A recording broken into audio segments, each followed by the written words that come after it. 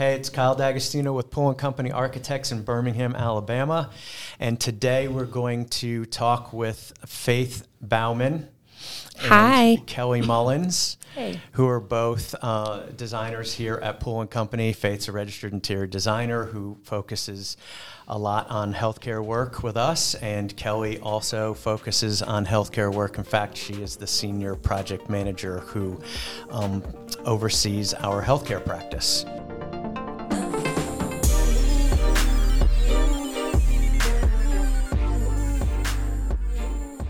So the three of us had the opportunity last week. Last week. Last week. A lot's been going on in October. Mm-hmm. But last week to attend the Healthcare Design Conference in San Antonio, which this was the first conference since COVID. Yeah. So they took a 2-year hiatus. And finally got back on track.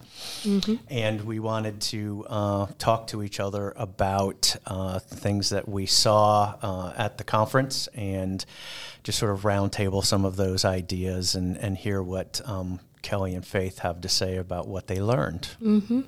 So welcome. Thank you. Faith, we'll start with you. What impressed you about the conference as a whole? I thought it was really It was great. It was really, really great. I think mainly just having that much healthcare knowledge in one place was really nice. You know, we think we're often doing so much healthcare and we're in our own little world, but to see so many other places and companies and what they're doing and getting inspired by it, I think that was probably the biggest thing for me, was being inspired, because, you know, we get in the day-to-day. It was nice to see how everybody's doing other things. And I don't know, I really enjoyed it. Then there was the expo part that had all the new products, and we got to see a lot of really awesome product, especially a lot of behavioral health products that were great, things that we can use in products and projects that we're going to be working on next year. And that was great. I mean, what do you think, Kelly?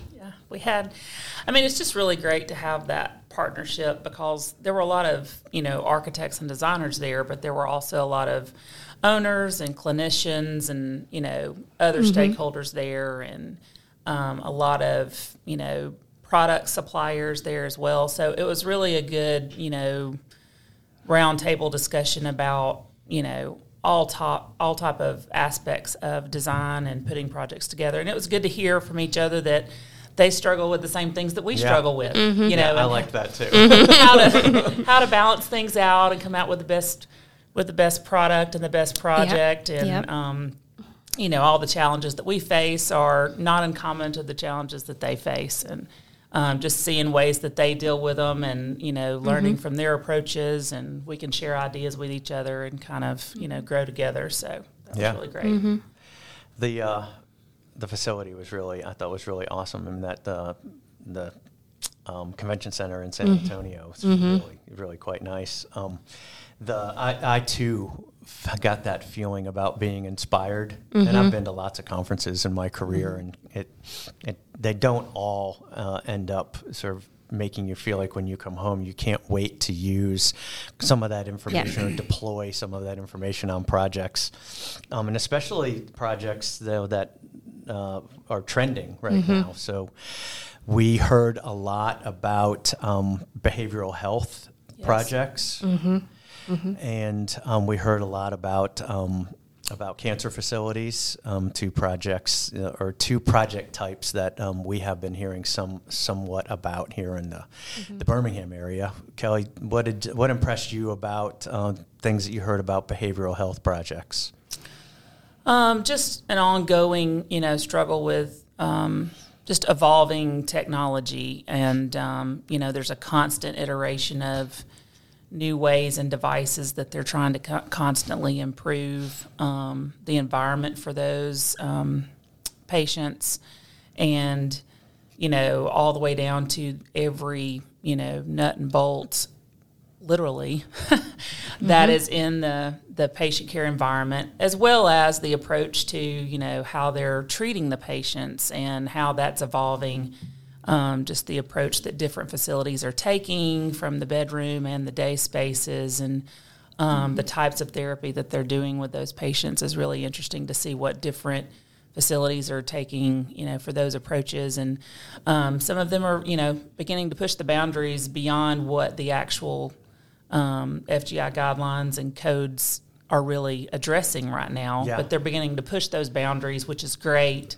And it's, it's beginning to help respond more. Yeah, I was actually really interested to hear one of the groups, I can't remember who it was now, but talking about how they actually had to get with the state agency and also with the folks who author FGI and talk to them about ways to consider the environments differently than the guidelines suggest or deviate. Yeah. And that they had success in persuading those folks to see a different way of doing things. That was actually quite profound because I mean, there's really code not is the code. Yeah, Right? There's really not a behavioral health code. I mean, there's a couple of sections in FGI that talk about behavioral health units, but just as far as what we're trying to do with the mental health crisis in our nation and our world, and then definitely post COVID, we're flying in the gray zone. Like there's really not a set of laws to fly by. So to get to see some of these things they were doing, one group had complexity intervention units where they would put behavioral health rooms on every floor of their hospital so that they would blend into their normal service lines. And that was kind of exciting because, how many hospitals that we work for are out of behavioral health beds all the time? Right. And how do you factor that in if they can't build a brand new ground up hospital? So, some of that was about reducing the stigmatism associated with behavioral health services, right? yeah, turning it more into a standard and finishes and look so that, if I'm a patient that's there for behavioral health, I don't feel like I'm in a jail cell. And if I'm a patient who's there not to be behavioral health, but I happen to be put in that room because there's no other room for me, that I don't feel like I've been put in a room for somebody it wasn't meant for me for. Yeah, right. So being able to flex on the use and the acuity is really important. I kind of took that away from a number of the seminars where the more flexible the room, the greater chance that they'll have the ability to use it more often, right? Oh, yeah. The room's usually more expensive as a result. Yeah. But with censuses being what they are these days, it seems like that was making sense to a lot of the healthcare administrators at the conference. And then they talked specifically about pediatric behavioral health, which is right up our alley since we've designed 40 or 50,000 square feet of that type of facility here locally in Birmingham. Yep. What were takeaways there, Kel? Did anything strike you? I think just, that a lot of the facilities are going toward making the rooms conducive to allowing the parent to stay overnight with the child. That was a really interesting piece. Which is very different than the way they typically are designed right now.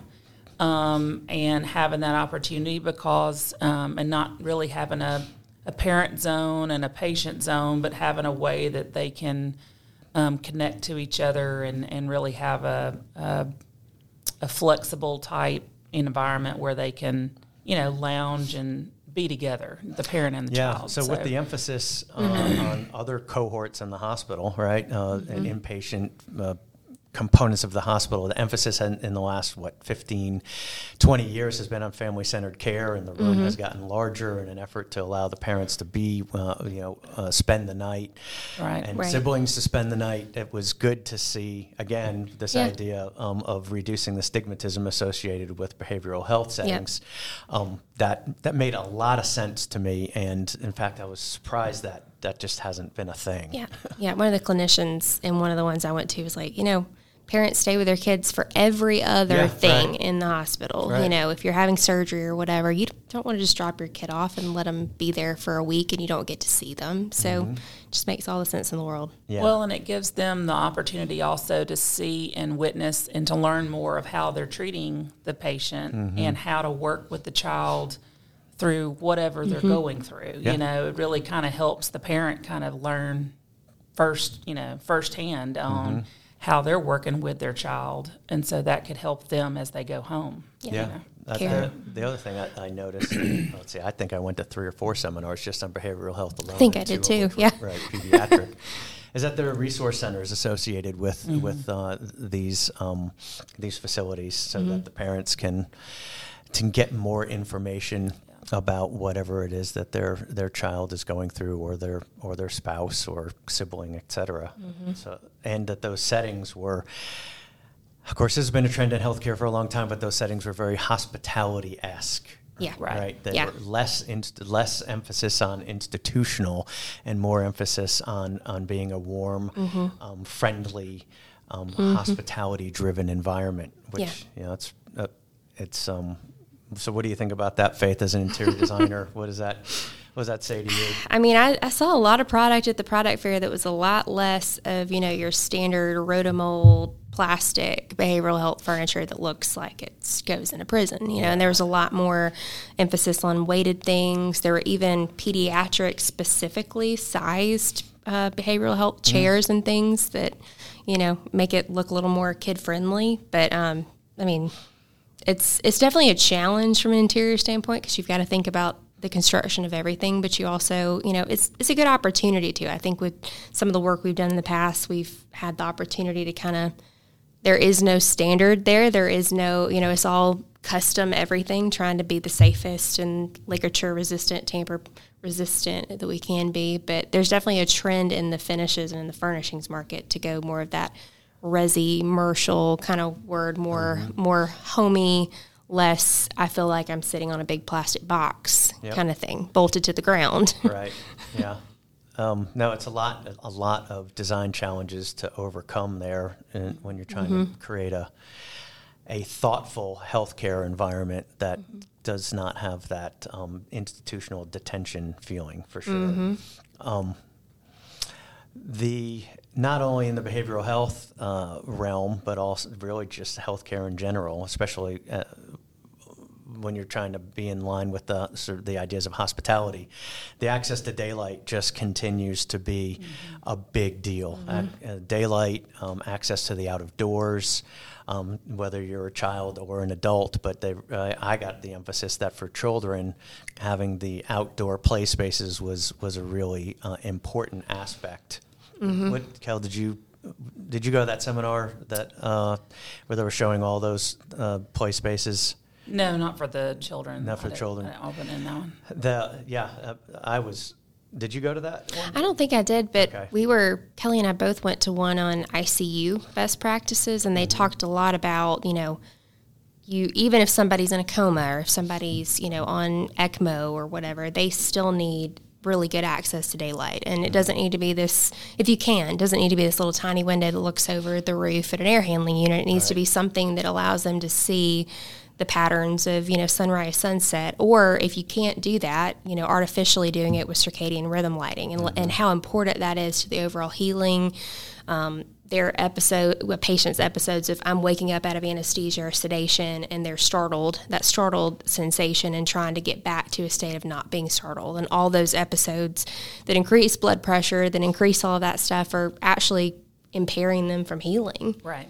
And that's, we don't think about things we do like that impairing healing of a patient, but just the right lighting, whether it be natural or thinking about if I can't get natural, my artificial better be pretty darn good.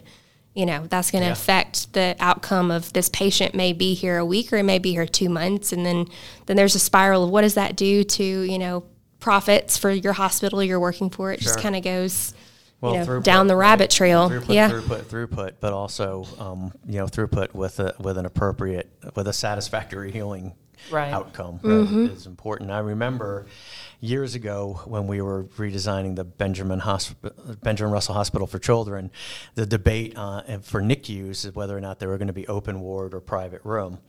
And the evidence-based design information came back saying, that all of the monitors and the noises and the activity, even for a unconscious neonate, was an impediment to their healing process, right? The buzzers and the beeps and all the things that are going on and going off all the time. Yeah. And so that was always very interesting to me, that in their subconscious or in their unconscious state, that can have an effect on the healing process. And like you said, with folks in a coma, I mean, I think there's still evidence to suggest that, the rhythm of the day is still apparent, somewhere for that patient.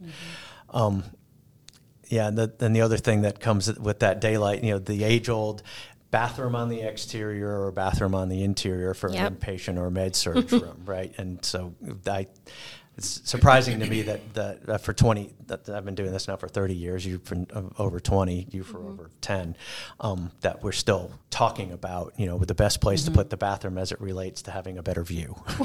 Right. Yeah. I mean, what way do we usually consider that? Whichever way they fit in the existing condition that we're given. That's usually, to be honest. It's fair, yeah. So, the adaptive reuse of an existing facility, we often have to make those decisions based on what we're given. The other thing that was talked about, did either of you go to the, like a comprehensive cancer center seminar? Which one did you attend? I attended one that last day on the cancer center. Yeah. So what were some takeaways from just the design and operation of cancer centers that you found interesting? I think just bringing all those all the functions, the needs of those patients together in one place, and having that synthesis together. You're talking about the marriage of inpatient and outpatient and right. D&T services. Right. There's one hub. Yeah, right. So I think that is, very beneficial. But did we go to the one where they had alternate the stack? Yeah. Yeah. So it was outpatient, inpatient, and the two floor stacks. Right. Yeah, I found that very interesting because the cost of outpatient versus inpatient construction is significantly different, and when you stack them like that, you basically have to build the whole building to an institutional requirements, which is the more costly of the two. But that was an urban environment, and they didn't have much dirt to work with, so it seemed like that made sense to them. It was interesting, for sure. Yeah.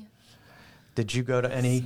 I didn't go to any cancer ones, but I went to a couple on nursing and nursing resilience, which we had kind of heard from some of our local facility directors how important, the nursing and doctor physician burnout has been post-COVID. Just, they have nowhere to go, and a lot of and post. Right. And just thinking about what can you do for staff to, in the average nursing, I think I was looking at my notes here, the average nursing burnout in ICU is 6% up to 47%. And that's pretty staggering. The average age of a nurse in the United States is about 52 years old, which that means that there are a lot of nurses in this country about to phase out, retire, and a lot of new ones are coming on board. But it was just talking about, for the mental health of your staff, the place that doesn't need to get cut from your space program is somewhere for the staff to be on a unit. And so often, we're told, we need another patient room, that space, that break room can go, that whatever can go. And I think it reminded me we've got to be an advocate for our end users to tell them, I don't know that you really want to do that. You actually might want to think about this, and maybe instead of a break room, we put in, some rooms with a quiet room with somewhere they can get away and they can book it privately so they're not, having other staff come in. Because, what do you do if one of your patients passes? What do you do if, you're under a lot of stress? Where do you go? And a break room where someone's heating up their leftovers is probably not the place you want to do that. Yeah. So that was great for me, and it was taught by a couple of nurses, and just hearing their feedback of these things don't exist for us. Where do we go? And, the human perspective of healthcare and, the staff that's working it. The patient, the providers. The providers. Now, COVID shined a very bright light on the stressful nature of the healthcare worker environment, right? And so there's a lot of emphasis on trying to provide environments for the nursing staff to recover. Resilience. I think I went to one where they talked about yoga rooms and lavender rooms, and they had a couple other interesting kitschy names for it. But I think this is really important. And the evidence-based design information suggests that nurses that can take a 15-minute break in a room where they're not smelling somebody else's SpaghettiOs is an important component to their mental health and to the burnout rate. Right? So build a room. Yep. and the cost of that room will pay back 1,000-fold in FTEs, for sure. FTEs that stick around long enough to be valuable. Yep. Yeah, it makes a lot of sense. Yep. San Antonio is cool, I thought. Really cool. Yeah. So what about the city? What did you like about the city, Faith? Well, Kelly and I got to go to the Alamo, which if you've ever been to San Antonio, and I had not before this, it was a lot smaller than I thought it was going to be. But it was very neat. I mean, to think about a building that's been there that long, built out of rocks, stacked on top of each other with mortar, it was really neat. There's a lot of great architecture. Let's talk about that awesome hotel we went to in that district. The Emma. The Emma Hotel. Oh my goodness. Pearl. Yeah. The Pearl was the district. Yeah, it was very cool. Yeah, a lot of adaptively reused warehouse buildings and old brewery association buildings. Yeah, it was just awesome. good design. It's nice for us as designers and architects to get out and go see really good design, things are like, they didn't have a budget. They just got to do what made sense and was just really exciting. And that was what that hotel was to me. It was, just great design and getting to experience it. It was fun to be there on a weekend too, because that Saturday when we went, they had the market going. There was lots of families and just people enjoying it and out, and booths set up and kids playing in the water and just all kinds of things. That's right. It was great. Adjacent to the Riverwalk. Yeah, I was impressed with the Riverwalk. I mean, I was imagining a slightly larger river, but the way that they have it confined and landscaped is really quite nice. I actually got kind of a Venetian feeling with the bridges and the underpasses and the boats. I mean, it might be a little bit of a stretch to say Venetian, but it's seriously, it reminded me of being in Venice for a minute. I thought it was, it was really nice. And the activity along the river was fabulous. Yeah. It was a cool city. What else? Anything, closing statements on what you were impressed with the conference or just healthcare design in general? I just think in general it was a good conference. I mean, I've been to NeoCon before, and NeoCon's great for any designers to go to NeoCon. It's great, but this was hyper focused on what I focus on, which is healthcare. So I wasn't having to sort through, this is not relevant to what I'm trying to do every day. But I mean, we saw some amazing products. Reps have already been reaching out to us. I've actually already ordered a couple of tester things for some of our healthcare clients from things we saw. So it was, it was inspiring. And I think next year is to New Orleans, so maybe we can road trip it down there. I think it's something that as a company will be beneficial for us to attend in the coming years. I don't know if that's every year or whatever that looks like, but it's just, it's good to get, a lot of CEUs, which is great, but also just to learn just new things. Yeah, I mean, although our business, like other businesses, are competitive and we're always competing for the next job and against our other design, architect, interior design brethren, I'm always impressed at conferences like this that people are coming together. They're sharing their ideas. They're helping the people all over the country and the world be exposed to the ideas and the new ideas, the new thinking, and the technology that is being deployed or that they're utilizing to help them with their design planning. That they're willing to share all of that. It's somewhat open source, and I really appreciate hearing that, and I also did like hearing that we're not on an island here in Birmingham struggling with coming up with ideas to solve healthcare environment design problems. That the folks all across the country are having the same issues. Well, thanks, guys. Appreciate you taking the time to share your experience at the healthcare design conference in San Antonio, and we'll look forward to talking to the two of you after New Orleans next year. Yeah, sounds good.